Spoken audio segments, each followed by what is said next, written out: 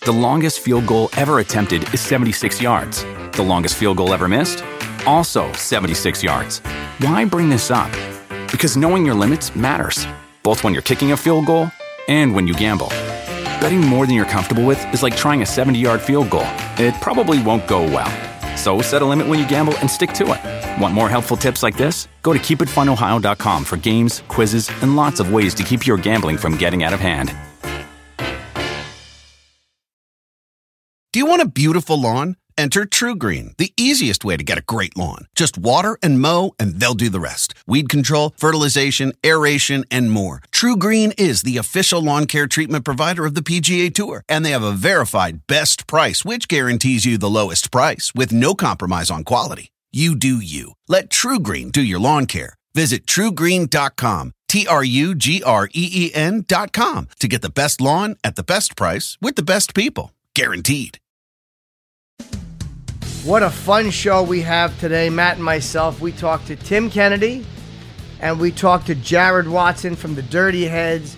We cursed a little. We talked Ronda Rousey and her announcement to fight. I think we got a lot covered. Am I right or wrong? Right. He may finish it here. Oh, he's out. Kick out. It is all Beautiful over. knockout. He got rocked. UFC and Digital Media present UFC Unfiltered with Jim Norton and Matt Serra, powered by Digital Media. Find your voice. And now, your hosts, Jim Norton and Matt Serra. Big show today to UFC Unfiltered. Of course, my good pal Matt is here with me. Hi. A lot of stuff to cover. We have a couple of interviews. We have Tim Kennedy calling in. And we also have Jared Watson, the lead singer of Dirty Heads, calling in. We got a lot of UFC news to cover. A lot of news. I think I just caught Matt in a big lie. What did I lie This is an about? ugly one. This may break this up. Because I'm a truthful guy. You are, but a moment ago you said, I'm going to go take a leak. And you were gone shit length of time. Yeah. I told you a leak. Now a leak could be, I didn't tell you where I'm leaking from. You know what I mean? You don't know what I did in there. But that's actually, I've been in there twice. And Was that a dump? No, it wasn't a dump. all right. It was a leak. No, a dump earlier though, for sure. I really thought, I said, Matt's taking a shit. He told me he was just taking a leak. No. right. Sometimes like I'll take a leak and then I'll wash my hands. Then I'm like, I feel like there's some more in there. So I'll like push my belly out. Oh, and yeah. I'll stay and I'll wait and I'm almost meditating. And then all of a sudden I'll tinkle a little more. Do you know what I do? And I'm not kidding. When I have What? to do that, I lightly flick my nipple. I'm not kidding. Dude, it relaxes me. I thought I was the only one. No, I do. I tease it, and there's something about that relaxes me. It's really weird, Great. and it helps me pee. So now I'm gonna be in fucking Penn Station at the urinal playing with my nipples, Tweedling so I your can- nips. Tweedling those nips. Someone's gonna recognize me, and they'll be like, "Oh, there's that fighting guy playing with his nipples." Yeah, that's the only lie I've ever caught Matt Serra. And it wasn't even a lie. It was my mistake. I think it was your mistake, but yeah, I did do a duty earlier. I did. I love and it Matt. Matt wasn't can good. shit anywhere. I admire that. Literally, I could both sleep and shit anywhere. That's the definition of a male. Like, Yeah. it really is. You know what I mean? Right? Like, I can't do either of those things comfortably. I'm such a little coddled fruit. I really admire you. Hello, who's this on the phone? Hey, this is Christian with Dirty Heads. Oh, hey, what's up? Is it? we were expecting Jared, but we'll talk to you. Yeah. No. I'm calling just to let you know that we're going to be 5 minutes late. All right. Okay, well, now, you're on the podcast, so welcome aboard. yeah, our audience man. knows now. That's Sorry. great. That's all right. We'll call back in 5 It's minutes. the only contact number I had. Sorry, man. Nah, no problem. Call back. Oh, good. Okay. All right, bye-bye. We'll I call like back. letting people see the ins and outs of the UFC Unfiltered. They like the behind the scenes shit. Yes. It's never behind the scenes because we have everything out in the open. Should we save that for a director's cut of UFC Unfiltered? Like the that little moment? the special features. Yeah. Audio commentary. Remember that time the guy called in? Yeah. It was the wrong guy from Dirty Heads. By the way, Matt, a little Talk to me. congratulations for you and I both. We're over 3 million downloads already. And, we're We're not going to do this every million. I'm amazed. Yeah. Every million. I like the way you say that. I mean, I just felt like yesterday it was 2 million downloads. Yeah. And then I got hit with the 3 million, and that can't be a bad thing, Chris the producer. Absolutely not. No, we're doing really well. No, look Yeah. at me. He can hardly sit down, Chris the producer. I'm so very excited. happy. That's how for was- other reasons he can hardly we sit got down. And first of all, a lot of stuff, a lot of breaking news at the UFC. We got to talk about that stuff. But Sure. how was your weekend, by the way? I was in Reno, Nevada. It was very, very windy, and I was a little depressed because I walked into the theater to perform. Okay. a little early, and I saw about 11 people, and I'm like, all right, I just got to hang myself in the back. There's no use in living. But turned out to be a really fucking good crowd. So I had an amazing show. A lot of people showed up. I was very happy. What's a good crowd? Well, about 1,000 people came, so wow. I was very happy. It's one of those theaters that was too big for me to be booked in. I should have been booked in a 2,800, but that was the only theater they had. But I would have been happy with 1,000 people. So I was really fucking psyched, and they were all hardcore fans, and a lot of them. I always ask about Jim Norton and Sam Roberts on SiriusXM, and I mentioned UFC Unfiltered with the great Matt Serra, and people respond very well to Matt and to the podcast. Yeah, they always cheer. They love it. One day I'm going to go to your show. Anytime. And you're just going to call me on stage. You don't have to call me on stage. You're going to give me a shout out, and I I'll would stand love up to. and I'll give a wave. Yeah, this is my pal Matt. I would be very happy to do that. Oh, that's great, man. And I've been catching some of your stuff. I told you with Sam. It's fun, man. Oh, it is fun. You coming It on? is Matt's fun. coming on. We're going to hopefully Thursday or Friday.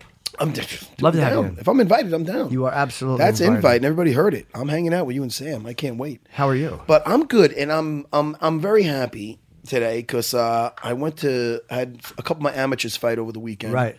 One of my girl fighters and one of my guys. So an amateur, how long has she been training? How long has he been training? Well, she's been training a while. She did the kickboxing. Her name is Lauren Brasha, and she's a tough chick, tough girl, really tough.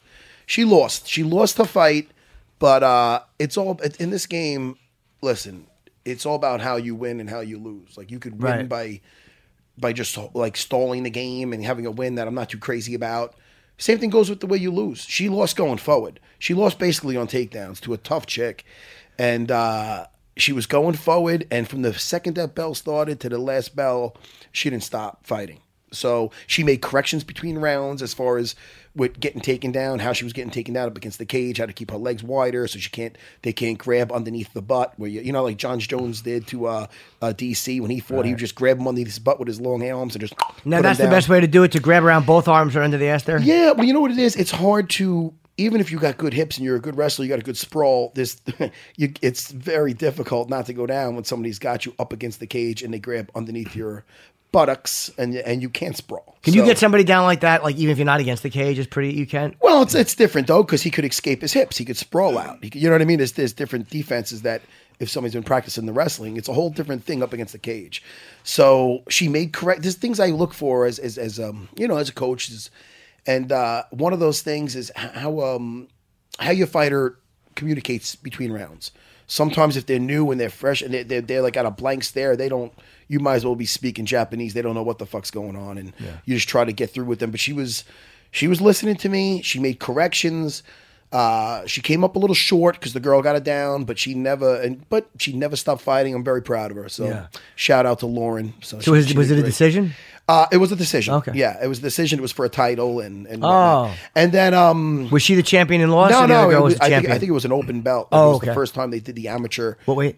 It's one. I'm gonna say 125. I think. Okay. But and is then that bantamweight? Was that 135? What is that? 135. Don't ask me these What tough is strawweight? questions this early. 115? 115. Okay. What is 125? I don't know. I'd have to look it up. And before this guy goes into, I want to also give a shout out to Manny, the African Samurai Flores, who did phenomenal. He's your guy. He's my guy.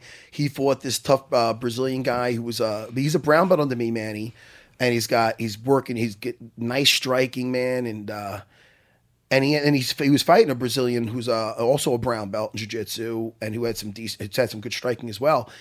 And Manny put him, I love this guy, man. He did phenomenal, man. He just laid this guy out with like a 3-piece, man. He started going to the body, coming up, and then boom, he landed an uppercut from hell. I'll show it to you later on. Yeah. I'm going to tweet that thing out later on too and give Manny a little props. Because he's just really dude. That guy is just a hardworking dude, and you like to see guys do well that put so much into it, because this sport can be a heartbreaker. And when you see a good guy do well, he had his whole family there and stuff. It just makes you really proud and happy for them. That's great, man. So I'm really happy for Manny and for Lauren. So I mean, that was, and not for nothing. It was. I thought it was in Rahway, which is right over the bridge, but it was in fucking Fairfield or somewhere, man. I was a couple hours, but it was well worth it. Were you late? No, I had an idea that where it was going to be because that's where these amateur events usually are. But they're like, no, it's like an hour past that. So I found that out the day of. And What night? This was Saturday night, man. Yeah, so that was my Saturday night. But yeah, grabbed a couple of my buddies. We do a little road trip. Yeah. Corner some of my guys, and it was a good time. So what do you say when she loses? Like, it's got to be harder, like, especially after a good fight. Somebody gets knocked out, they get knocked out. But what do you say? You try to find the good moments and. Well, no. The thing is this: it's all about how they perform in there. Like and it, like the things I pointed out, the fact that she made corrections. She was getting taken down a certain way, the way I told you, and I told her, look, remember what we talked about backstage, because we just went over it. And you got to make your legs wider, like you're doing a split. Go away from that. Her head's on the one side, get an underhook on the other side, go elbow deep, grab it to her shoulder. So there's certain ways to take it away. She started doing that immediately, and that's great. That's something you look for. She made those corrections within one round. And she was in that fight, and I told her she's got her head up high today. I told her, I just got off the phone with her, and I told her. She knows that I was proud of her, and she should be proud. She didn't listen. I've got losses, but shit, I don't have any losses where I went backwards. I always went forward. You know what I mean? So she showed a lot of heart. The rest we could work on. Right. You know what I mean? There's other people that go. Enough for nothing. Her last fight, she, trained very hard. Took the girl wanted to take her down. She took her down. She got caught in an arm lock real quick. Didn't even get to fight. You know what I mean? In her last fight. It's one of those things. So for her to come back and even though she came up short, she was a fucking warrior. So, hey, man, I'm happy. I'm happy with that. And she should hold her head up high. Exactly. Yeah. I was going to say that if I didn't stutter.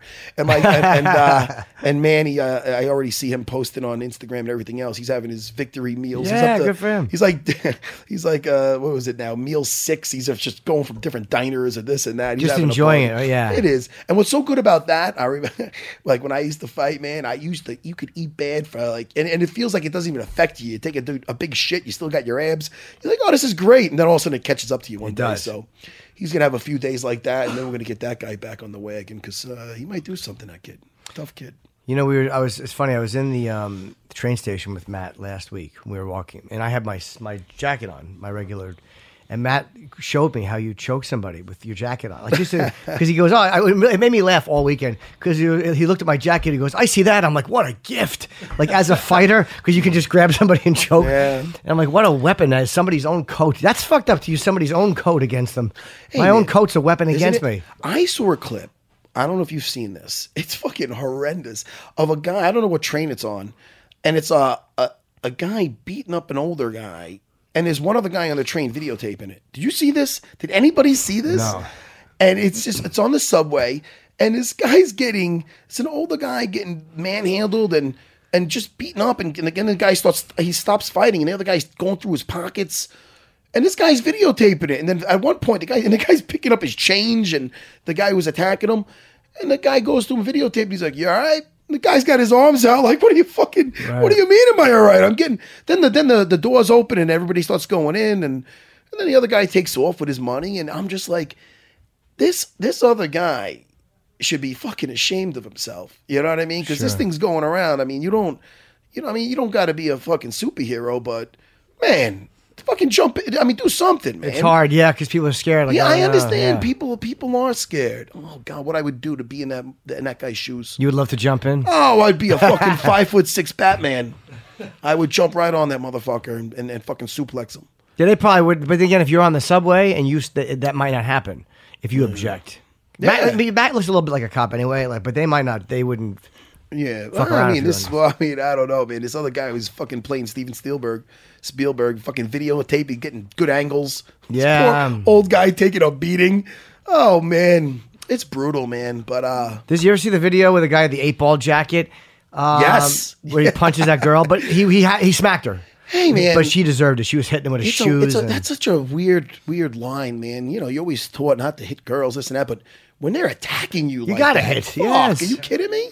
Yeah, and he didn't even open hand slapped her. And it was something maybe a little wrong with him, right? He had like a speech impediment or something. Like, yeah, but it was so funny. She was making fun of his 8-ball jacket. She was being awful, and she was hitting him. Awful. And then he's like, "You stupid bitch!" And he slapped her after she smashed him with a bag of shoes. It's the greatest thing I've ever seen.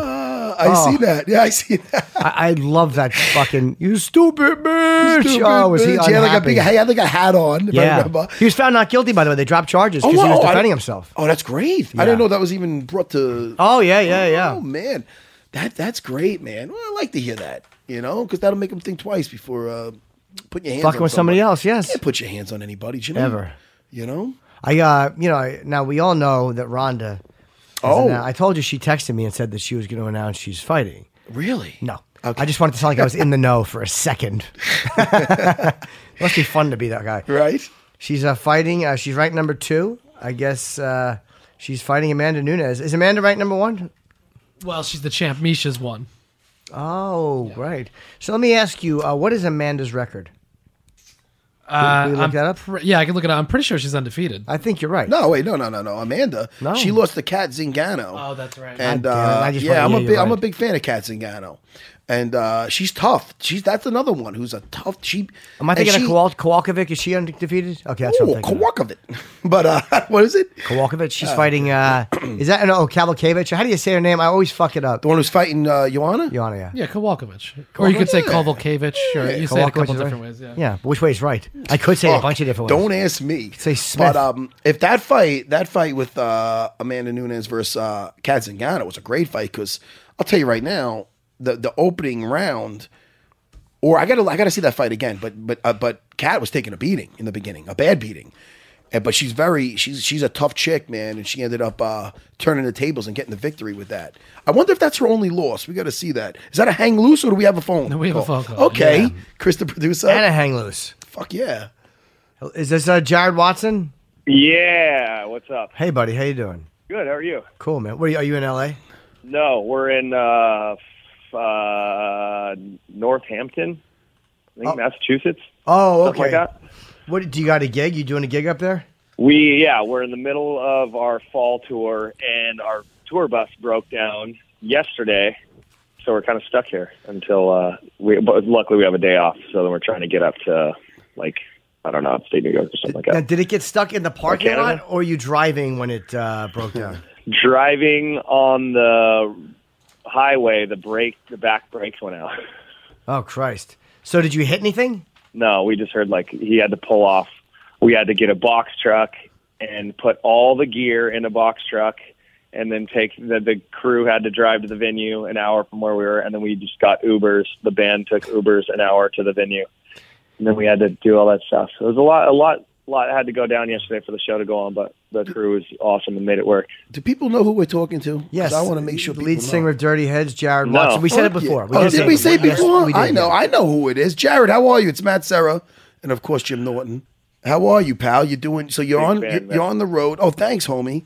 Now listen, man. I heard you're training some jujitsu. Is that what I'm hearing? Oh, dude, Ian McCall, I've been training with little Uncle Creepy, and he won't let me get on the mat. He's scared of me on the mat. He's just been training me with mainly kickboxing. Oh, so you haven't done any jujitsu yet?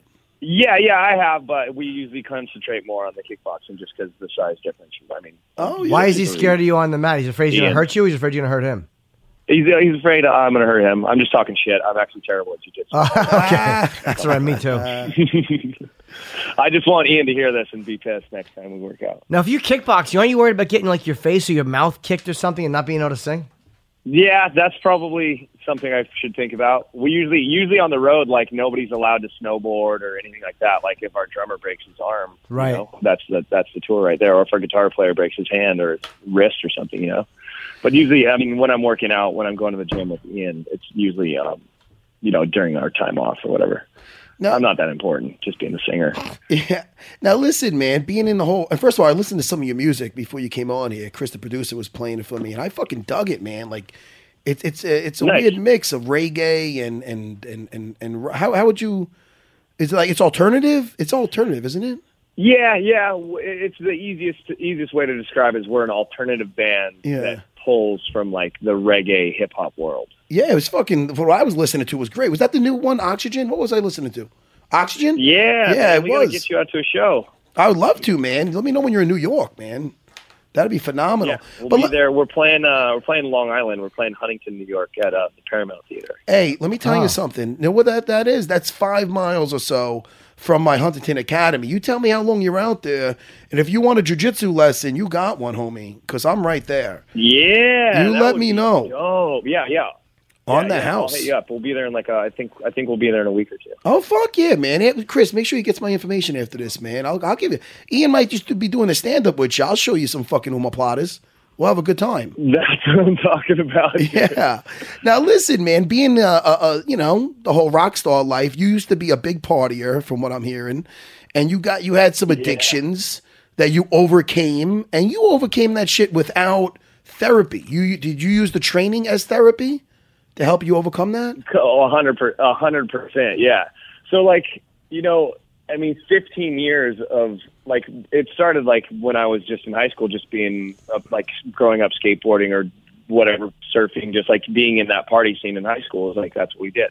And then I got in a band, and then that's totally acceptable, to just party all the time. And then I was just that guy that you want to go have a good time with, you go hang out with me, and you'll come home 3 days later without any money, and your girlfriend will be mad at you. So then it turned 15 years down the road, I've been damaging my body and just destroying my body for so long, but I'm not even thinking about it. So then when I stop and I realize, holy shit, this is really bad. This isn't normal, and I'm trying to repair that damage. I wanted being a human being. It's just what's easiest. Give me a quick fix. I went to all these doctors. I got sober, and whole definition of sober. I don't drink alcohol and I don't take pills anymore. But if it's natural, I'll still smoke weed, or I still use CBD, THC products, especially for repair after working out. I'll still eat mushrooms, while I'm camping or something like that. But I was full-blown alcoholic, full-blown addicted to pills. Didn't even see it coming. And, years down the road, I've destroyed my body, right? So I go to these doctors, and everybody just wants to put me on an antidepressant. And I'm like, I don't want to get on a fucking another drug. I don't want to get another pharmaceutical drug when I just had a problem with that. And I don't think that's going to fix the problem, right? Let me ask you a question. Were you afraid it would hurt your creativity? 1,000%. I've heard from so many people, I got on or my sister or my girlfriend or my brother or whatever got on antidepressants, and they were just a fucking zombie, right? So I was like, no matter what, I'm not doing antidepressants. I would tell every doctor. None of the doctors really wanted to help find a holistic way or alternative way for me to just become happy or become normal. They just wanted to put me on a drug. And they kept telling me, you're going to have to go through 3 or 4 of these antidepressants to find the one that's going to work for you. I'm like, you got to be fucking kidding me. This isn't the answer to my problem. So I started reading, right? Then I started researching the brain.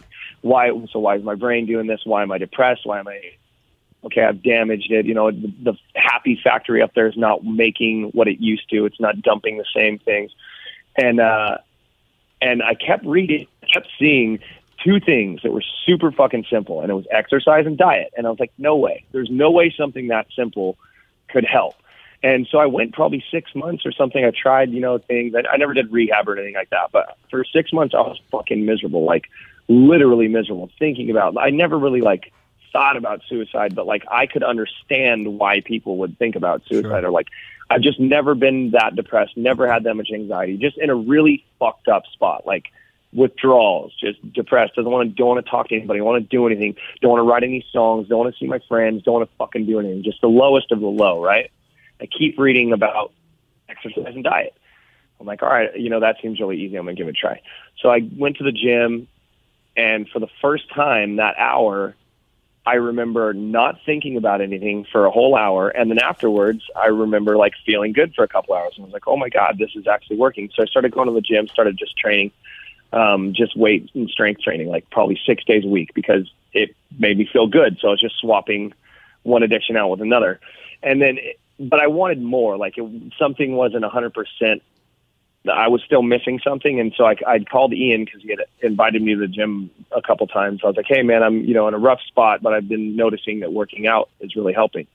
And Ian got me into Team Oyama, and we went into the gym, and just the controlled violence, to get my aggression out, not only just strength training, just hitting shit, kicking shit, the discipline, the footwork, really concentrating. It was very meditative for me, because you don't think about anything, right?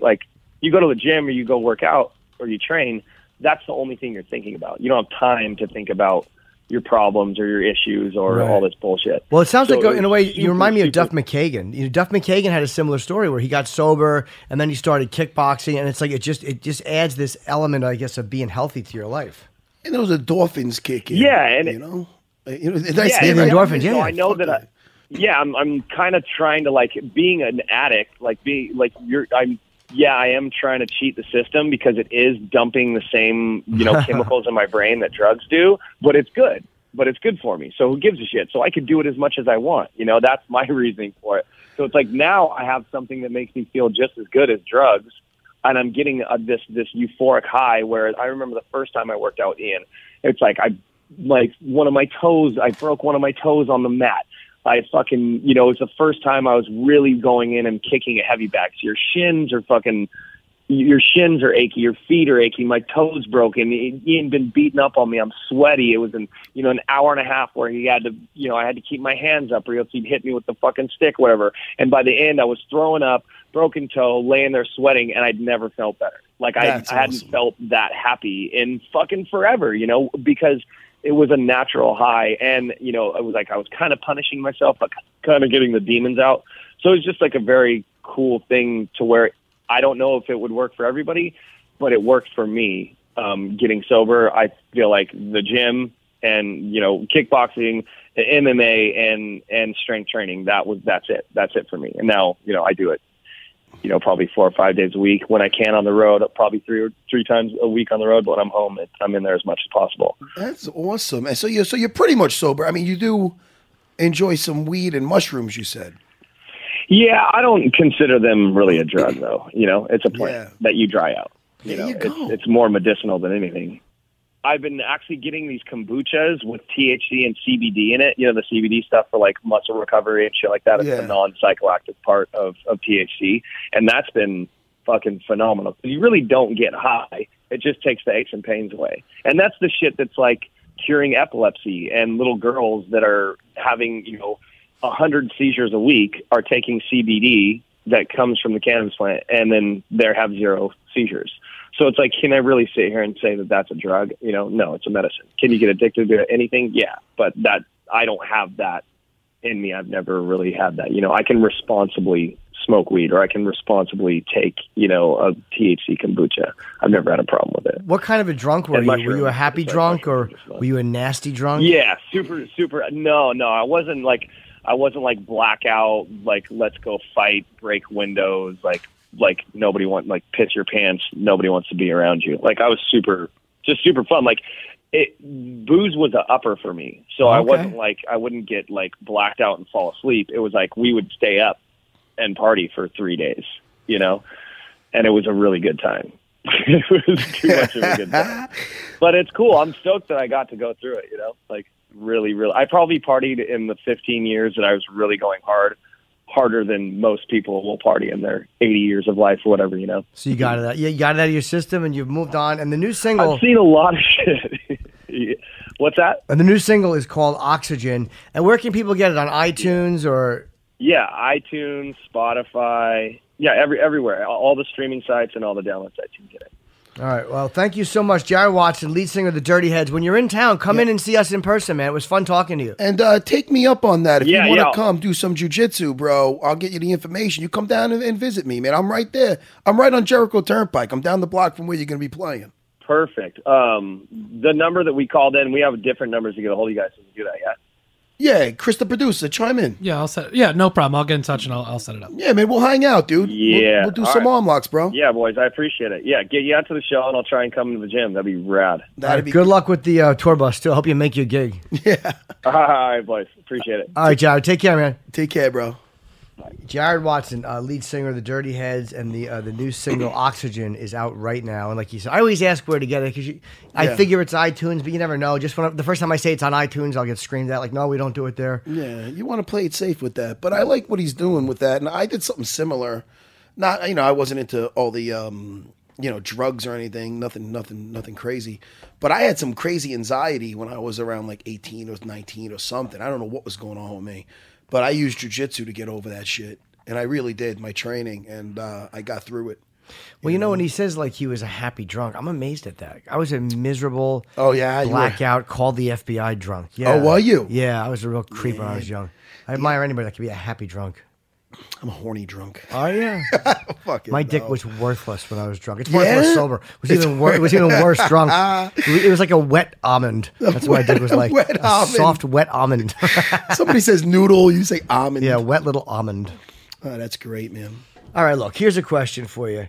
Have you ever lost or thought you lost your phone? Yes. How awful is that? I mean, even if you found it in 5 minutes, it's a torture-filled experience. Your whole life, all your privacy is on there.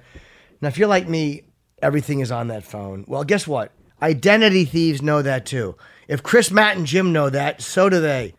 And when your lost phone winds up in the hands of an identity thief, it can be the beginning of an unmitigated disaster, emotionally, financially, even physically, that could take years to unravel and unwind. That's why I decided to help protect myself with Identity Guard. Identity Guard, you get protection from a company that's been in this business for over 20 years, and they've helped protect more than 47 million people. You can be protected as well. Identity Guard continually monitors millions of transactions and articles and sends you the news, guidance, and tools you need to minimize your risk. Plus, if you ever become a victim of identity theft, Identity Guard's victim recovery specialist will be there to help you through the recovery process. Look, in this day and age where all information is so easily passed and so easily transferred, it's very, very important to protect yourself. Identity Guard even offers identity theft insurance with coverage of up to $1 million. So get the identity theft protection service that's right for you. Visit Identity Guard at identityguard.com/podcast. This is UFC Unfiltered with Jim Norton and Matt Serra. Now, what's the best thing you bought for $3.99? Now, if that's $399, I have a lot of great answers. Yeah. But $3.99. Oh, that's a whole other story. I don't have any good answers. However, CISO. Ooh, CISO. That's the answer. Spelled SEESO. It's the new, and here's important, ad-free streaming service with a nearly endless supply of top-shelf comedy. Literally months worth of exclusive originals, stand-up, next day, late night, a great catalog of classics. Every episode of Saturday Night Live ever. Fallon and Seth Meyers the day after air. Oh, shit. Most people don't watch that the day they air, the moment they air. It's the day after you watch it. Parks and Rec, 30 Rock, Saved by the Bell, even British comedies like The Original Office, the genius that is Ricky Gervais, one of my favorite creations ever. It's a masterpiece, The Original Office. Yeah, you watched that? It's a fucking masterpiece. I've been through The Original Office probably 40 times. And now, how is that compared to the other Office? Well, you know, Ricky exec produced the new Office, and it is good, but the original is just, it's probably the best acting I've ever seen in a sitcom. It's only 12 episodes plus a special at the end, and that's it. That's it? That's it. 6 season 1, 6 season 2, special at the end, and they are the most believable characters ever. And you can get that on CISO? On CISO, all of them. And there's also the entire Monty Python catalog. Oh. They also got plenty of specials from stand-up comedians before they made it big. Why not just say Jim's friends? Louis C.K., Hannibal Buress, Chelsea Peretti, who's a comic genius if you've never seen Chelsea, Amy Schumer, Bo Burnham, many more. I mean, all funny, great comics. They, I believe Stanhope just did one. My pal Doug Stanhope. Why is he not in the copy? They also have original shows like Funny as Hell. That's an original stand-up variety show. It's hosted by John Doerr, and it has great comics like Jim Jeffries. It's got Garfunkel and Oates, who are very funny. We've interviewed them on the radio show. T.J. Miller, Hannibal also, introduces fearless comics working today, and they're not afraid to use dirty words like fuck and cunt. Oh, I love those words. Now, those are really good, especially if they're used as proper names. Now, if you're serious about comedy, get it? Wink, wink. You got to go to CISO, SEESO. Stream it anytime, anywhere, on any device. $3.99 a month. Try it free for 2 months when you use the promo code UFC at checkout. Now, shows you can't go anywhere else, from critically acclaimed original series like Take My Wife and Harmon Quest to all 40 years of Saturday Night Live. CISO is the only place that offers every episode ever made of the new episodes the day after they air. SEESO.com. 2 free months with promo code UFC. So we were talking about Ronda. I want to talk about Ronda. Let's talk about we that. haven't really gotten into it. That's the huge fucking news. December 30th, the fight. I'm going to guess Vegas or no? Do you have any idea where that No, is? I don't think it, actually, let me look. I'm sorry. I don't think it is in Vegas. I think it's somewhere else. And what is that? That's the New Year's Eve card, no? That's what I'm saying, yeah. Oh, She's fighting Amanda Nunes for the championship at 207. And Nunes. This is her first. That's a tough first title defense against Ronda. And you know what's funny? A lot of people. Oh no, it is at T-Mobile Arena. I'm sorry. Yeah. A lot of people have been. Well, not a lot of people, but the girls that are in that division. I think Juliana Pena, and Chris Cyborg. They, people are bitching about her. They feel like she's cutting the line or something to get right an immediate title shot after losing to Holly. But hey man, not for nothing. She needed a break, but if she didn't need that break, she would have had a definite immediate rematch. She should cut the line. When you're as big as she is and you're the champion and she's done a lot for the sport. She's brought a lot of fans to the sport. She's dedicated. She's a fucking animal. She deserves to cut the line. Well, I mean, it's not. I wouldn't even say. I mean, it sounds weird saying cut the line. Right. I think I said it, but I know what you mean. You know what I mean? Like, I mean, she did. It's not like she's just getting off the couch and she hasn't fought in a while. But I mean, what was it? 4 years where she was just hustling, busy, fight after fight. And that's with the promotions for the fights and whatnot. And she was kicking everybody's ass. She was beating the crap out of everybody. She had a bad night in the in the office with Holly. So if it was, listen, like when Anderson Silva had that, he lost to Weidman that time. They gave him that immediate rematch, and they do that with the guys and the gals that are kicking ass for so long. They deserve that, And not for nothing. After that, whoever's next is next, but everybody's going to want to see that. Everybody's going to want to see Ronda fighting for the title. Absolutely. I know. I want to see that. Cyborg is the wrong weight anyway, isn't she? Yeah, if they do that fight, which I believe Dana said they're going to make that happen. But eventually, but that would be at 140. That would be at 140 pounds. And would it be for the title? Oh no, it can't be. Can't be, right? It can't be. Because it's the 135. They don't allow 1 pound over. I almost think that they got to fight for the belt. Like she's got to just got to get down. I think it's more important that they just fight. Oh, you do. See, for me, the title's the big thing. You think this is the fight? I think that's a fight that everybody wants to see. Do. But don't get me wrong. This fight with Amanda, everybody's going to want to see too. Because not for nothing, Ronda took out Misha, and she took her out twice. And I believe the second fight was a little more competitive than the first. But, in those fights, Misha had her moments. Misha didn't have any. And listen, and, Misha, you could say she got caught or whatever it is. But, man, when she got hit by Amanda, we were there. Me and you were there. She felt that. It is getting hit, and then it's getting hit by somebody who could really throw a punch. And she felt that, man. She got busted up right off the bat. She did not like. And that's a girl that's got a lot of experience, Misha, Sure. Now, I wouldn't mind seeing Holly against Ronda because that to me is a fight that even though Holly's lost twice and Ronda hasn't fought, she's still the only one. Again, after the Nunes fight, I'm saying let's just say Ronda wins. If she happens to win that fight, I do want to see Holly get another shot because as the champion who beat her, I think she deserves a shot at it. You know what I think would be a good fight also? The rematch. Would be Holly versus Cyborg. I think that would be a good fight. Why? You gave a little. You're thinking about that. Yeah, I am thinking about that. Styles make fights. That's true. And don't get me wrong, Cyborg hits like a truck, but Holly has amazing footwork, and she's very athletic. She's in, she's out. She has nice kicks, and that would be I think that would be a very competitive fight. And that would be very exciting. I would love to see that fight. That's up there. It would probably be good. I'm just thinking that if Cyborg got a hold of her, that it would be she'd have a harder time with Ronda getting a hold of her than she would with Holly Holm. I don't think if Cyborg got a hold of her of Holly, I think that she would have an easier time with Holly on the ground than she would with Ronda.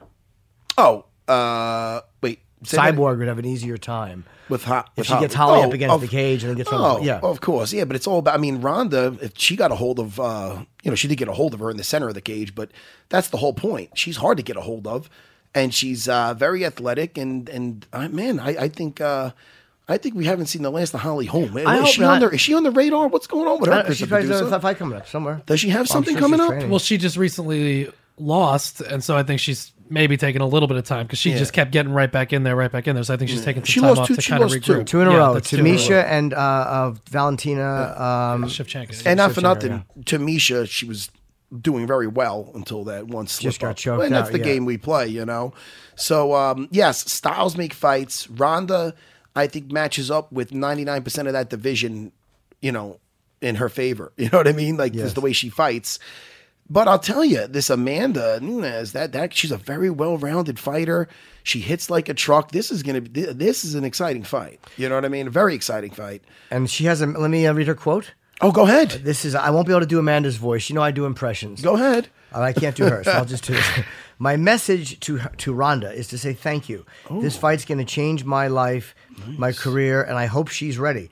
I know she's a very tough opponent, but I'm the best in the world. I know I'm going to beat Ronda Rousey. I've been training for Ronda Rousey since my first fight in the UFC. I'm stronger than ever. I'm 100% that I'm going to beat Ronda Rousey. I'm 200%. She rethought it. She upped it an extra 100%. Is it possible? No, it's not. Okay. But is that it? Is that the end of the quote? That is the end of the quote. Oh, yeah. And then she said, there's no such thing as 200%. No, I just said that. That fight, like on paper, I mean, the thing is this. It's all about, everybody wants to see how Ronda comes back. Yes. It's all about how you come back after a loss. You know what I mean? Sure. That's just like I was talking earlier about one of my girls that fought, over the weekend, and she had that loss where she got an arm locked. She got arm locked in like 10 seconds and then she came back. She lost, but she had a battle. She was battling. That's what I want to see. I want to see how Ronda comes out when she gets struck. How does she handle getting hit? Right. After what happened that last fight? And how hungry is she? I mean, these are all the things that people want to find out the answers to. Yeah. Do you think the amount of time that Ronda took off, which is probably the right move after she got knocked out pretty bad, she took a lot of time off. Do you think that's why people are saying now, oh, maybe she doesn't deserve the shot? But I think it's probably the right move on her part to step away a little bit and regroup, right? Yeah, I mean, look, I don't know how long after, but she had she wasn't able to eat an apple. I remember she posted that somewhere when she was finally able to eat an apple. Because was it a broken jaw? They said I don't know if it was broken, but it could have been out of whack or whatever. You know what I mean? I had an injury where I thought my jaw was broke. It still clicks to this day. Does it? That's fucking... Do that again? Oh, my... I had that from a Tough Man contest at 18 years old. Wait, that wasn't you clicking your tongue? Nah. Oh, my God. That's my fucking jaw. Jesus, and I thought that thing was broke for sure. I couldn't even have a slice of pizza for a while after that. How long? When I was 18 years old. It was like one of the worst concussions I ever got. I fought at a Tough Man contest here in the Palladium. I don't even know if the Palladium's still here in Manhattan. Yes. Mr. T was the referee. No shit. Yeah. No shit, Mr. T. And it was 175 and up. I was like one of the smallest guys in there. I was 18 years old. Never sparred a day in my life. I laid out two guys, and the last guy I took a beating from, and I lost the decision. But that sucked. If you break your jaw, do they have to wire it shut, or is there another way they can do it? No, I think so. I think they have to wire it shut. I think there's another way they could do it, too. If it was a certain kind of break. I don't know. And I don't want to find out. I would hate that. I would hate that. I mean, the bottom line is this. I mean, we all wear underwear every day. What? You and I both do, Matt. Come on. Shit. Well, at least most of us do. Now, it's time to try something better. You guys guessed it. MeUndies. Oh, I love MeUndies. Me too. I love them. They're phenomenal. So good. They've created the world's most comfortable underwear with a blend of fabric that is 3 times softer than cotton. How many times? 3 times. Oh, my goodness. Twice as soft would have been impressive. 3 times is amazing. Now, when you feel awesome from the inside out, you look awesome from the outside in. Oh, damn it, I did it wrong. No, that's good. When you upgrade your undies game, everyone wins. You, the young lady you're with. Life just feels better in MeUndies. MeUndies is made from Modal. It's a fabric that's 3 times softer than cotton, as I've stated. Now, they have tons of colors and patterns, from classic to bold to adventurous, and the only brand to have matching pairs for men and women. So you could both put on your matching MeUndies and go, look at us! And with the girls I date, there'd be a lot more than just the MeUndies that matched. Now, all orders in the U.S. and Canada ship for free. If you don't love your first pair, MeUndies is going to pay you back, and you can keep it for free. So there's no questions asked. You lose nothing. I tried my first pair, and it passed the test, and now I have a monthly subscription. You could also score additional savings by purchasing a pack. Now, for a limited time, MeUndies is offering 20% off your first order at MeUndies.com/UFC.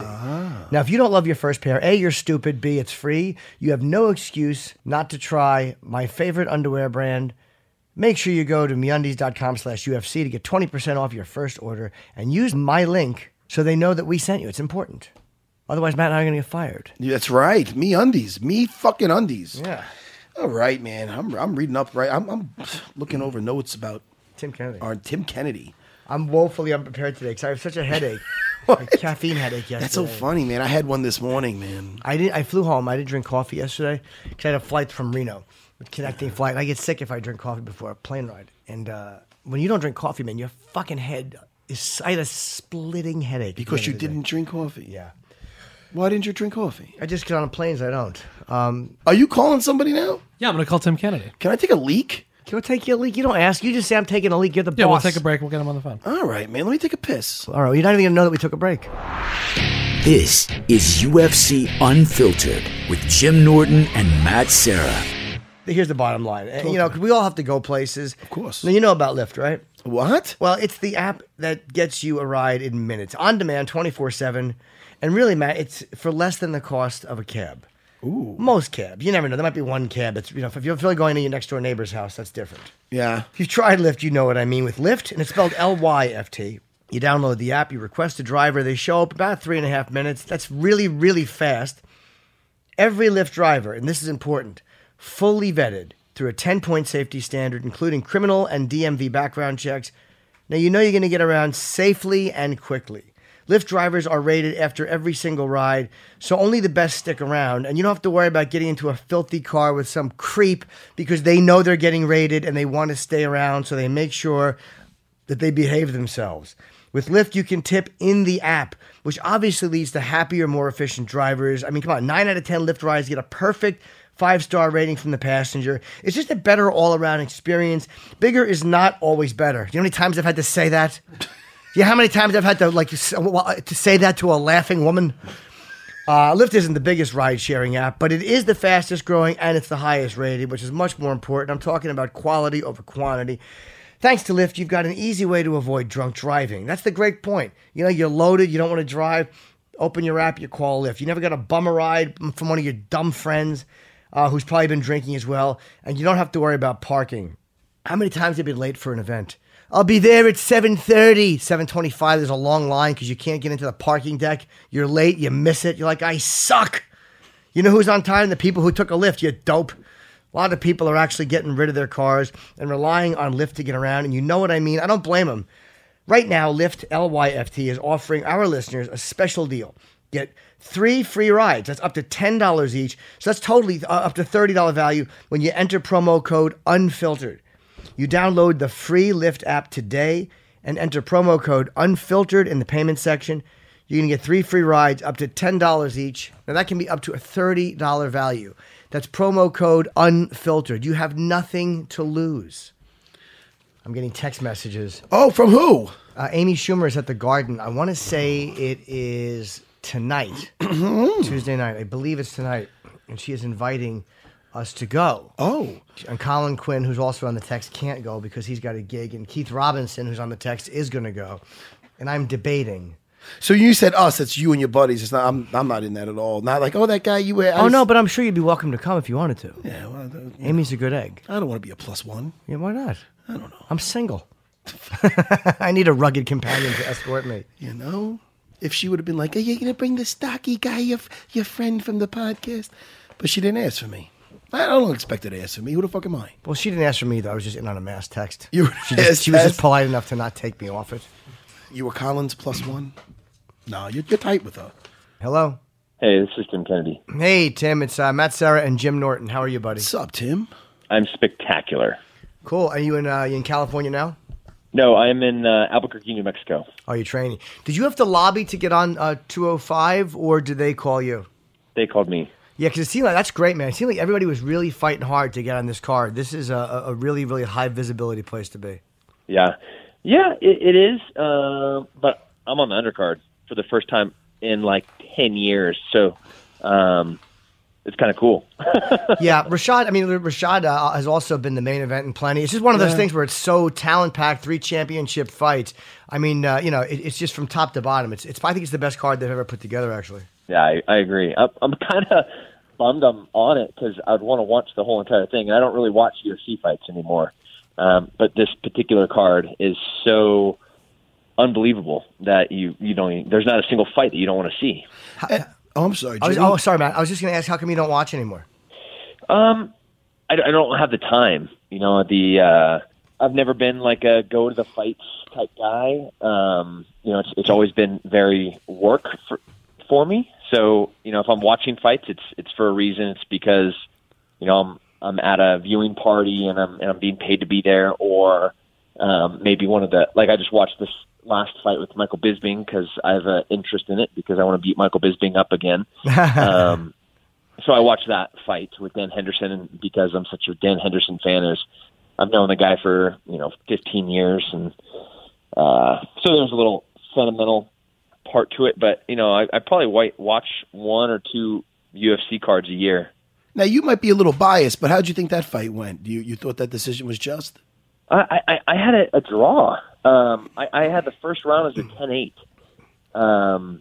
And then I was pretty similar with the judges, except for that first round. I don't think they give out 10-8s enough.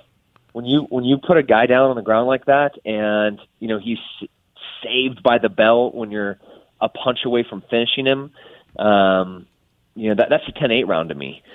And so I either had it as a draw. That 5th round was so close. I hate having to give anything to Michael Bisping, but as the champion, I would just, because it was so close, I would give it to him. But it was, 3 one way, 2 another. Except in my scorecard, I had a 10-8, which would be at a draw. Yeah, those 10-8s, it's funny because you can get like a guy who wins the round, barely wins it, and it's a 10-9. And then a guy gets the same kind of score for one where that guy almost got that guy out of there. You know what I mean? And he gets a 10, and he also gets a 10-9. And that brings me back to your last fight that I just watched before, not to bring up painful memories. But man, you had Yoel Romero. I mean, I just literally watched it before we went on air, just because I remember watching it live thinking, oh, fuck. But man, you had that guy. That guy was out. I talk about Saved by the Bell. Holy shit. Right. And that was and again, I know you're probably over this, or maybe not. I don't know. But man, that whole shit on the stool, that was some bullshit, man. That really was. I don't want to rehash painful memories.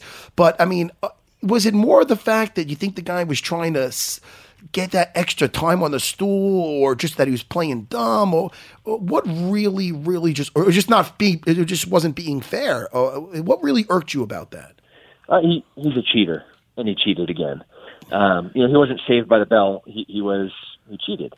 I can't remember as 16 years as a professional fighter ever seeing that happen in another fight. No, I've been a professional fighter for 16 years, and I've never seen John McCarthy or a corner or a fighter sitting on a stool for 30 seconds a minute after the round starts. I mean, that's unbelievable. Should they have disqualified him, you think? Absolutely. No, it's not even disqualified. If you don't answer the bell, that's a TKO loss. Oh, okay. That's how it works. Yeah. That's how the rules read. He wasn't saved by the bell. He cheated. Those are different things. And you were a military guy. You were a Green Beret. And what years were you in the service? I'm still in. Oh, you are still in. I came in 2002. Then went to basic training in 2003. Got to Special Forces in 2004, and then been working for almost 15 years in Special Forces. Now, because of the shit you've seen in the military, obviously, being in real life and death, situations, does that make you more? Now, when you walk into the cage, obviously it's hand-to-hand combat, but is it? And it's violent, but is it just make it that much easier saying, all right, look, I'm not dying in there. You know what I mean? Yeah, I think it's a detriment to me. Greg Jackson and the coaching staff, they try to because a little bit of anxiousness, that apprehension is a good thing. That nervousness really spikes your awareness and adrenaline and all those things that are very helpful in a fight. I don't get those. I'm walking out there. I'm like, oh yeah, this is cool. I haven't got to fight in a little bit. This is going to be fun. I don't get that anxiousness at all. And so my coaches always which means I end up doing a little bit longer of a warm up, so I can so the blood can be flowing a little bit more. So it's to such a degree that after the fight, I'm so aware of everything. I can tell you what the judges were wearing. I can tell you where the extra referees were seated. If you go back and watch my fights, even the Yoel Romero fight, as soon as the end of the round was over and I thought I had won, I walked straight to Dana White and was like, "Oh yeah, you know it. You're going to be paying me. That was a good fight," because I thought the fight was over. Yeah. And it's because I had saw him when I was fighting. Like my wife actually has to hide during the fights because in my peripheral I'll be able to pick her up and I'll see her, and it's a distraction. So I have to be very, very focused. That probably made you a great Green Beret, by the way. That type of vision and that type of focus on everything around you. Yeah, it's really good for one occupation, and it's not fantastic for the other. Maybe it's good that I'm not super nervous because some guys I've seen in the back that are throwing up or punching walls or slapping themselves in the face. I definitely don't have any of that. I'm just, maybe a little bit too relaxed. Were you in? You said you went overseas, and you said around I was in Iraq in 2004. I performed, and we performed for Green Berets in. It was in Baghdad. I think it was Baghdad. It was in they had all of Saddam's guns in a giant trailer, like the end of a tractor trailer. And they took us and they showed us his gold guns and his private collection of weapons. It was really surreal, the stuff you guys get to see. That's awesome. Yeah, that definitely sounds like Baghdad. That guy had quite extensive collection.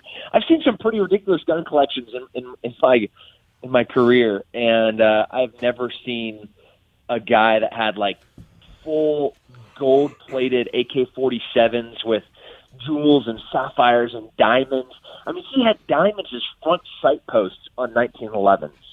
Like not little diamonds, not like half-carat things, like huge, gigantic, beautiful diamonds as front sight posts on guns. And we're just like, this is unreal. Really cool. He really lived the life. Yeah, and then he got hung. So yes, he did. Boy, they gave him a good hanging. Now, did you spend any time in Afghanistan too? Yeah. So you had to deal with the Taliban, and because you said, I'm asking because you talked about PTSD, what I thought was a very, very open and heartfelt kind of thing, and you said I'm asked daily about why I don't have PTSD, and you mentioned that you've had to kill kids and women during war. You've seen fellow soldiers burned alive. Like, it's how did you come out of that so unscathed? Well, I'm not unscathed. I'm definitely not. I'm aware. I know what those experiences can do to somebody, and your ability to adapt to different stressors. They call coping mechanisms, and I have a lot of them. I'm very healthy. I eat clean. I don't drink. I have a lot of great friends. I have a wonderful family. I have a beautiful wife. I have fantastic kids. I have dogs. I don't have any debt. All of those things contribute to kind of a total, like on it says total human optimization. It makes my body very efficient to deal with stress. And then once I experience stress, I have really good habits about how to be healthy and how to deal with it and how to talk to people about it. So even though I saw and did horrible things, because war is the worst thing that exists in human nature, I'm not seriously damaged because I did all the things that you're supposed to do. And that's what that post was about. It was encouraging people to, the guys that are drinking, the guys that don't exercise, the guys that are on all these different painkillers and antidepressants, but they're not doing anything to help themselves. It's a slippery slope that they can never get out of. They're already in the grave and they're just digging themselves deeper. So I was just trying to empower people and to do what I do. Like if I can be healthy after doing the things that I've done and seeing the things that I've seen, then anyone else can as well. What did you think of the whole Chris Kyle, Jesse Ventura mess? Two guys in one. I guess he was a Navy SEAL. Was he a SEAL or Special Forces guy? Chris Kyle. Chris Kyle was a Navy SEAL. He was a Navy SEAL. Did you believe him? Yeah. At first, I kind of believed him, and then I heard Jesse Ventura's explanation. I'm like, ugh, Jesse seems like he's telling the truth. Yeah, I think there's a little bit of embellishment on both sides.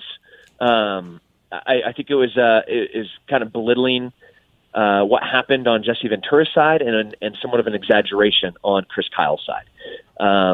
Jesse Ventura was in Chris Kyle's defense, was not all the things that he said he was. And so there's definitely some exaggeration or fabrication or lying on his part. But then Chris Kyle saying that they went and had this altercation, that it doesn't sound like it went down the way that he said it did. Then, now we got two different fishermen saying they caught a 5-foot long fish, Right. Yeah.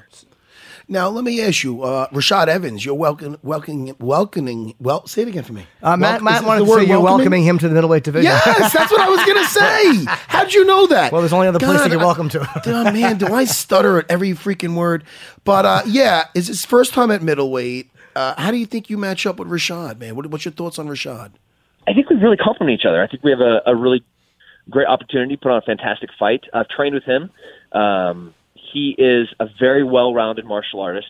He has good boxing. He has great wrestling. He has fantastic submission defense.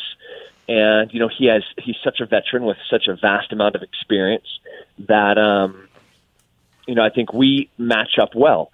Obviously he doesn't want to be on the ground with me. If I were him, I would try to sprawl and brawl my way to a decision because, I don't think he can knock me out. So there's a lot of potential there for a fantastic fight. I think he underestimates my hands. I don't think he knows what, as training partners, we're not blasting each other. And I think, he's going to remember what I was like in the training room and not remember that we're actually in a fight. And now you're a black belt in jiu-jitsu under Royler Gracie, correct? Yes. Oh, that's wild, man. You spent a lot of time with Royler, or was it with one of his black belts? Paulo Brandao is my jiu-jitsu coach, and I've been with him for 5 years. I started doing jiu-jitsu when I was in middle school. Oh. So I've been doing it for forever. It was a Japanese jiu-jitsu at first. That was my first belt. And then, I got my brown belt from Royce Gracie in 2004. Oh, wow. And then, got my black belt through Royler and part of Gracie Humaida's team.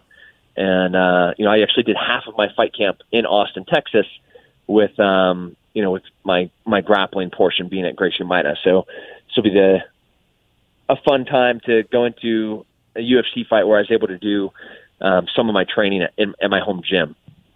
Yeah, and now, do you still you mess around with the gi at all anymore in the off season or anything? Or off season I'm in gi as much as I'm in no gi. So the 4 or 5 times I grapple or not class, but where I'm actually like rolling. It's 2 times in a gi, 3 times no gi, or 3 times in a gi, 2 times no gi, something like that in a given week. And then when, the closer you get to the fight, obviously I haven't been in a gi in 6 weeks, but I really love jiu-jitsu. I'm passionate about it, and I think it is one of the dominant martial arts on the planet. So it hasn't gotten a fair shake in the UFC in the past few years.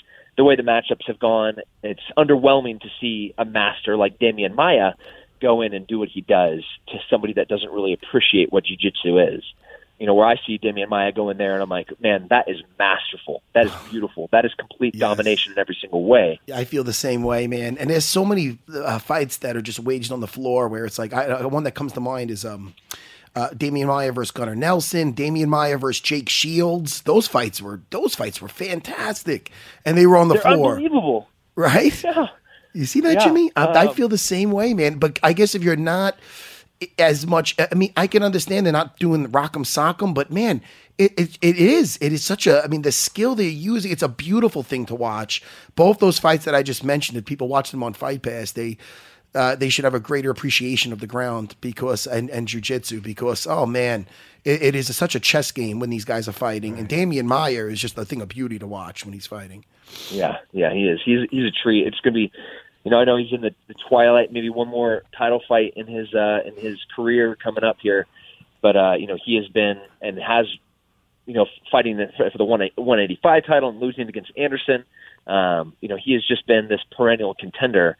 It's going to be sad when he leaves, but hopefully he wins the title and puts jiu-jitsu back on the map the same way Lyoto did to karate. Exactly. Well, I love the way you use your jiu-jitsu too, man. You got that tight passing that I always love, and leads to back takes and mounts, and man, I'll tell you, I don't think you get enough credit for your ground skills, but also you possess the power standing up, which is another really a positive thing when you're fighting because the guys are worried about you taking them down. You could blast them also. So I enjoy your fights, buddy. Yeah, Tim, in that Romero fight, sorry, man, wasn't there like 16 seconds left in that second round or something shit, when yeah. when you really bashed him into almost unconsciousness? Fucking uppercutted him from hell. Yeah. Yeah, he, you know, I just don't have anything. I have so many nice things to say about so many different people. Romero's not one of them. You know, like from PDs to, you know, what he's done in the ring, from kicking guys in the balls, grabbing the cage. You know, it's just I'm disappointed that he gets to fight Chris Weidman. I don't think it's fair to the rest of the division. Yeah, well, don't worry about that. We're planning on taking him out.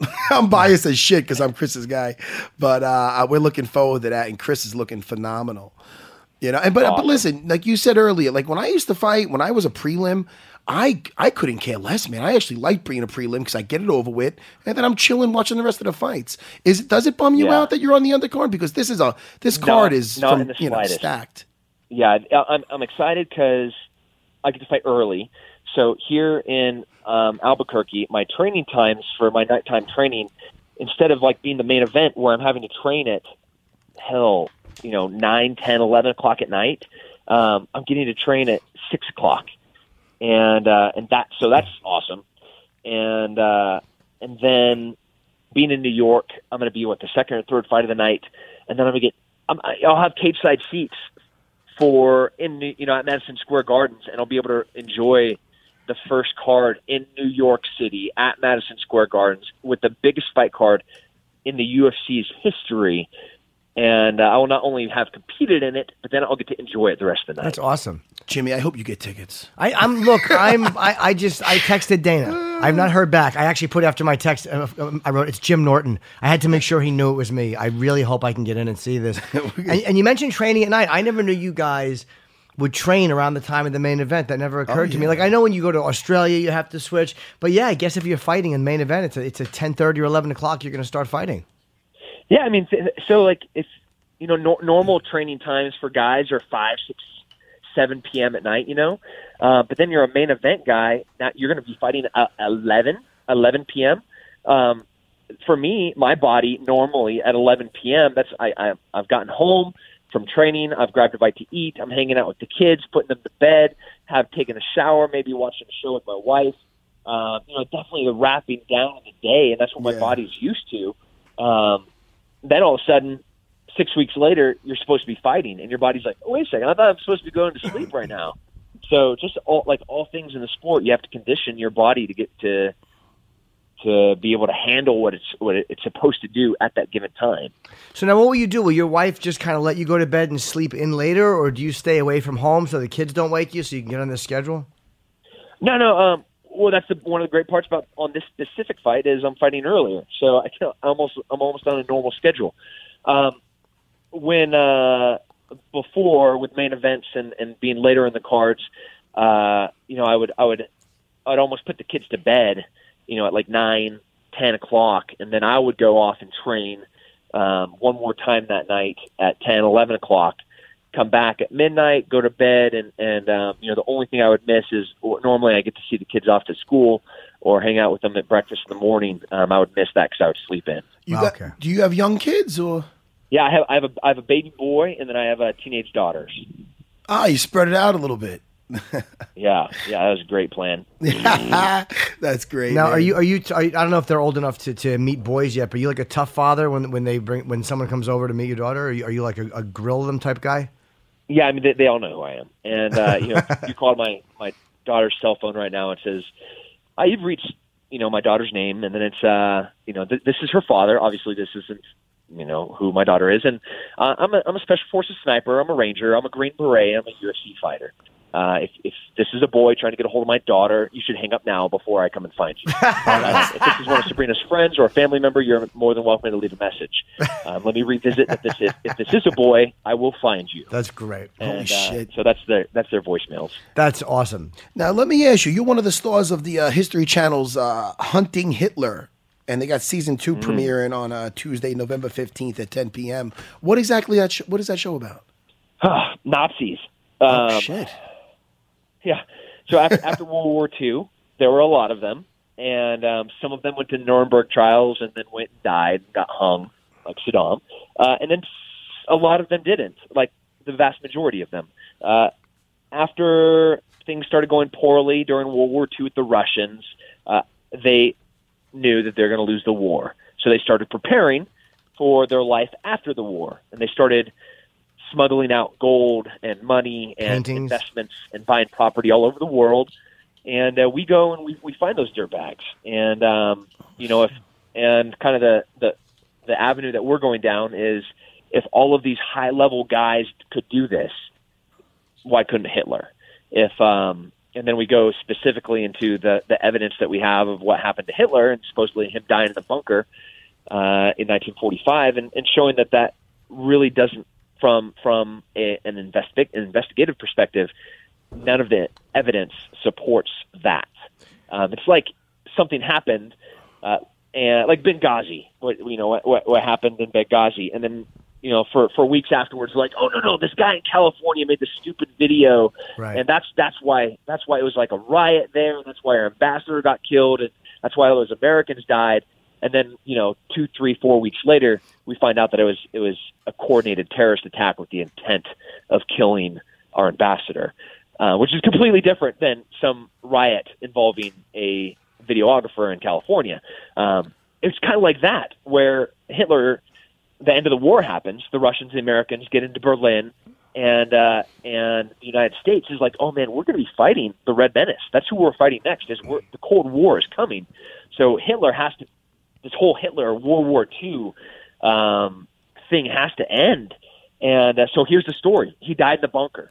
And there's nothing that supports that. Oh shit! Didn't they find a body or no? Yeah. So the body they recovered that they had that said for the past 75 years has been Hitler is actually a woman's body. So like the skull that the Russians have in Moscow, they genetically tested, and it's not Hitler. It's unless Hitler was a transvestite, which is possible. Sure. But the skull, Hitler's skull, is a female. So let me ask you: do you think that he might have went to Brazil? I mean, I know, didn't Mengele escape to Brazil? I know some of those guys. A lot of them actually got away. Most of them got away. Not some of them. Most of them. Hey, what do you think of Joseph Mengele? Sorry, go ahead, buddy. He's evil. That guy is the embodiment, the personification of what evil is. Torturing, raping, murdering, finding young Jewish twins and separating them and torturing one to see if the other would feel it. I mean, that guy, the angel of death is what they called him. He died of old age in Brazil. He went to Argentina. Yeah. He went to Chile, and then he died, and they found his journal. And he's like, I've been living on the beach. I have a new wife, a Brazilian wife. I have this farm. And that's like one of the most evil humans that our species has ever had. He was a fucking monster. That guy died of old age. Hey, how about Ivan Demyanjuk, the Detroit auto worker? Do you think that he was? Remember, there was that whole controversy 10 years ago, whatever. They said he was a Nazi. He said he wasn't. I think he was. Is he still alive? Yeah, he is still alive. And Kurt Waldheim was a Nazi, or he was rumored to be, or no? He was rumored to be. I don't remember if they ever. I don't remember what happened to him. It's harder to prove. The paperwork trails were not what they. You know what I mean? It's like now records are kept so easily, and stuff like Benghazi or other things. Information is transferred so differently these days. It just kind of pops up. But back then, it was a little harder for information to make it from point A to point B because it was so much of it was written down and was burnable. Yeah, I can't tell you how many times we got to an archive or a library, and we're like, hey, we're looking for this specific file, and they're like, oh man, we had a fire in 1952, and it burnt all the files from give or take a year. We're like. It may have happened like 20 times. And obviously, it's not an accident. Sure. They're covering their tracks. But the places that season 1, it was the biggest show on the History Channel for the world. It's one of the top 5 for the United States. Season 2 is insane. The things that we found and the things that I got to do, I think are going to blow people's mind. Like, you just can't wrap your head around what happened and even what is still happening. It's not over. Wow, what a fun show that must be to go around, especially with something so historically significant, to be involved in that and to get like real information from people, and they things that most of us would want to ask these people or officials, you get to ask them. Yeah, and but they lie to me. The only problem is I know when they're lying. It's one of the reasons why they hired, the group of guys that did this, from investigative journalists to, Mike Simpson, another special forces guy that's now a doctor, myself, as like having done countless interrogations on the battlefield. Like, don't lie to me. I'm going to know. And so when I go in and interview these people, I actually went to a hospital in Chile that was built by Mengele, the Angel of Death. Like, he built that hospital. And then go in and talk to these people, and they're like, oh, these are all the great things that we did. We're here to help the community. And I was like, bitch, please. I know you're lying to me, and I know who built this place, and I know what you did here. So it's crazy. It's going to be cool. Watch it. And I'm reading here about this movie. Now, I don't know if you're into acting, but you have to act like yourself, I guess, because you're playing yourself in Range 15 alongside Sean Astin, Randy Couture, William Shatner. Is that something? What is that? So, I'm one of the owners of a company called Ranger Up. It's a military apparel line. Our biggest competitor is this other military apparel line called Article 15. Well, the owners of that company and our company, we're like super good friends.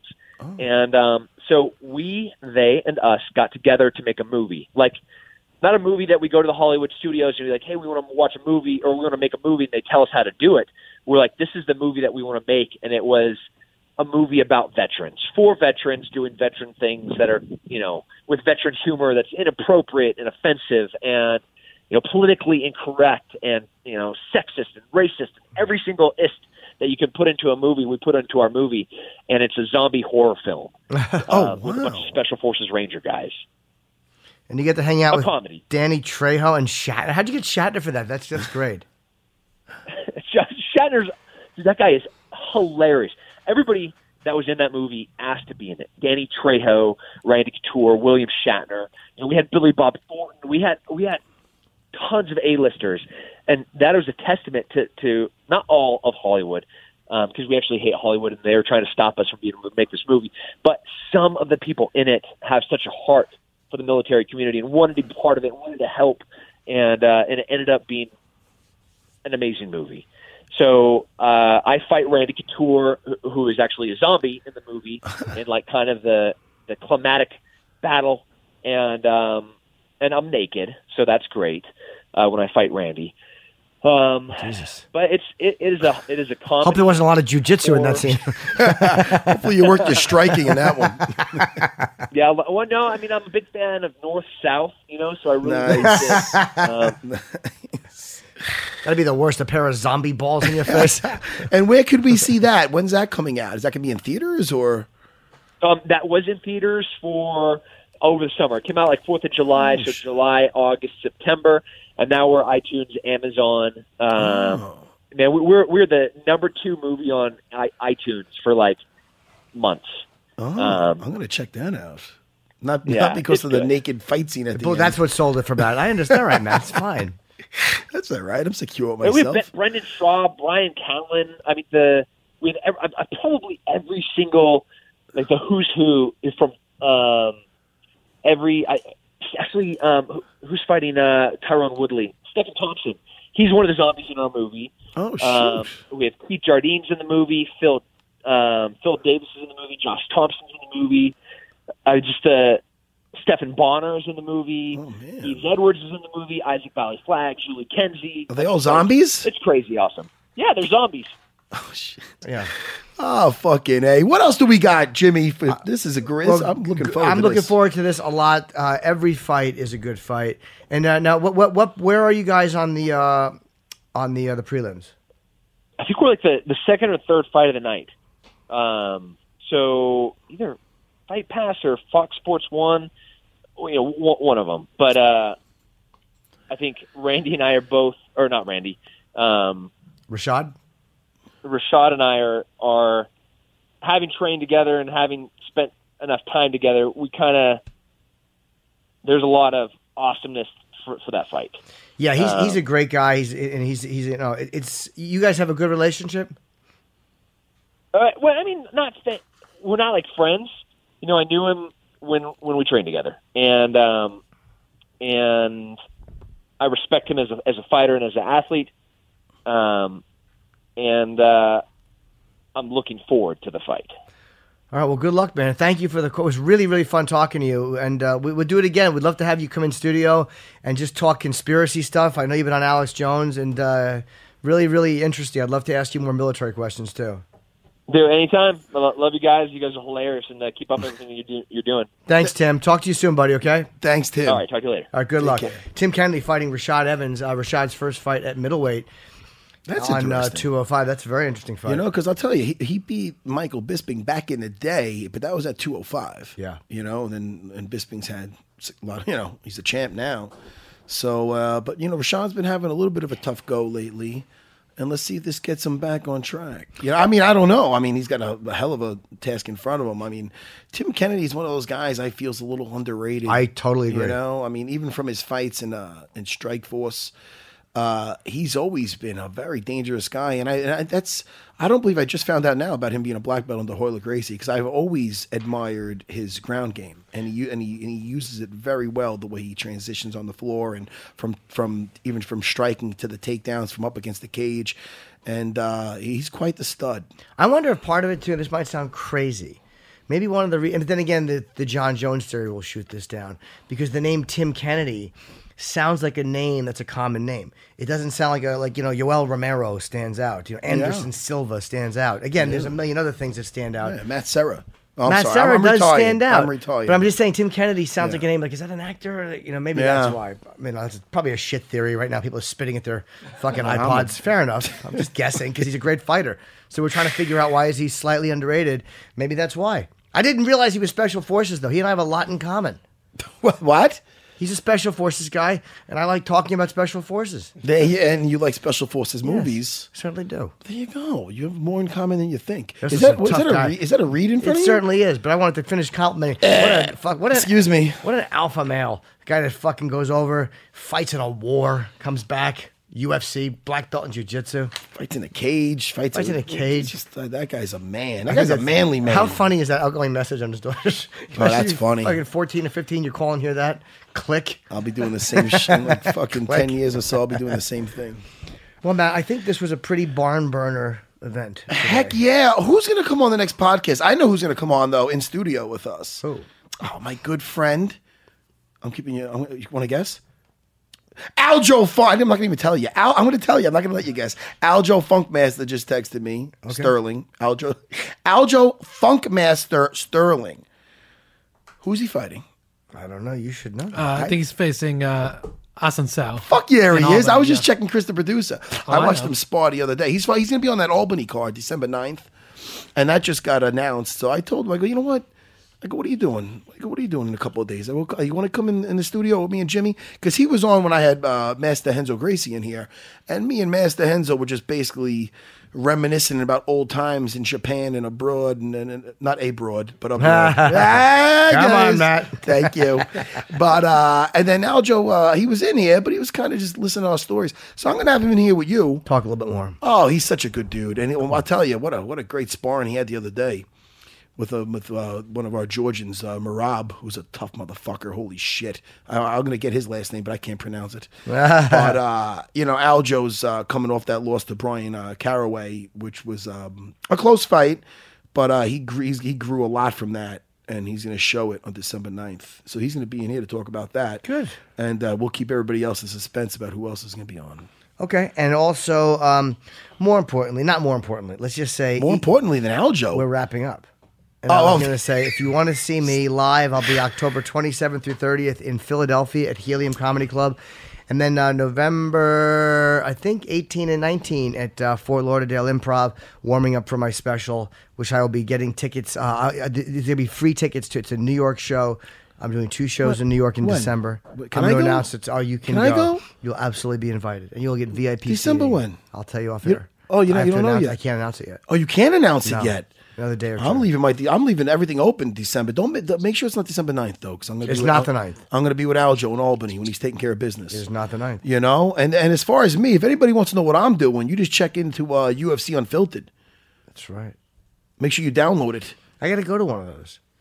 Which one? We don't know which one. Oh no, not UFC Unfiltered. I think my UFC. I was looking for a fight with Dana White. Fuck are you? I thought you were fucking with me. No, I zoned out for a second. I thought you were talking about Dana White. Nah, I'm just talking. I'm plugging our thing here. the people that already listen. Where should we go? I want to go to Hawaii. I want to go somewhere. I'm calling Dana now. 'Cause Hawaii. People are bugging me about, when's the next looking for a fight? And I'm tracking down Dana today, and I'm going to get a fucking answer. Let's go to Hawaii. I want to go somewhere. Let's get out of here, though. Yeah, let's do that. Listen, guys, thank you very much. Chris, thank you for a good job. And thank you to our Tim Kennedy, a fascinating guy fighting Rashad Evans on 205. Jared Watson from the Dirty Heads from calling. Really fun to talk to him as well. And thank you for helping me with the word welcoming. That's what I'm here for. How come I couldn't say welcoming? You defend me from bullies. I will help you with certain words. We're going to help each other out. Thank you so much, Jimmy. Goodbye. Goodbye. This has been a digital media production. Find your voice. The longest field goal ever attempted is 76 yards. The longest field goal ever missed? Also 76 yards. Why bring this up? Because knowing your limits matters, both when you're kicking a field goal and when you gamble. Betting more than you're comfortable with is like trying a 70-yard field goal. It probably won't go well. So set a limit when you gamble and stick to it. Want more helpful tips like this? Go to keepitfunohio.com for games, quizzes, and lots of ways to keep your gambling from getting out of hand. Here you are, BPMs high, sweat dripping, body moving, tongue panting. You're working hard, real hard, and you're thirsty. You need vitamins, nutrients for peak performance and energy. And your plants do too. Aw, I mean, just look at the little guy. Water-soluble plant food from Miracle Grow is full of essential nutrients. Just a little scoop into your watering can and boom, instant feeding and bigger, more beautiful plants. It's kind of like a sports drink for your plants. You may have to suffer from heat, but your plants do not.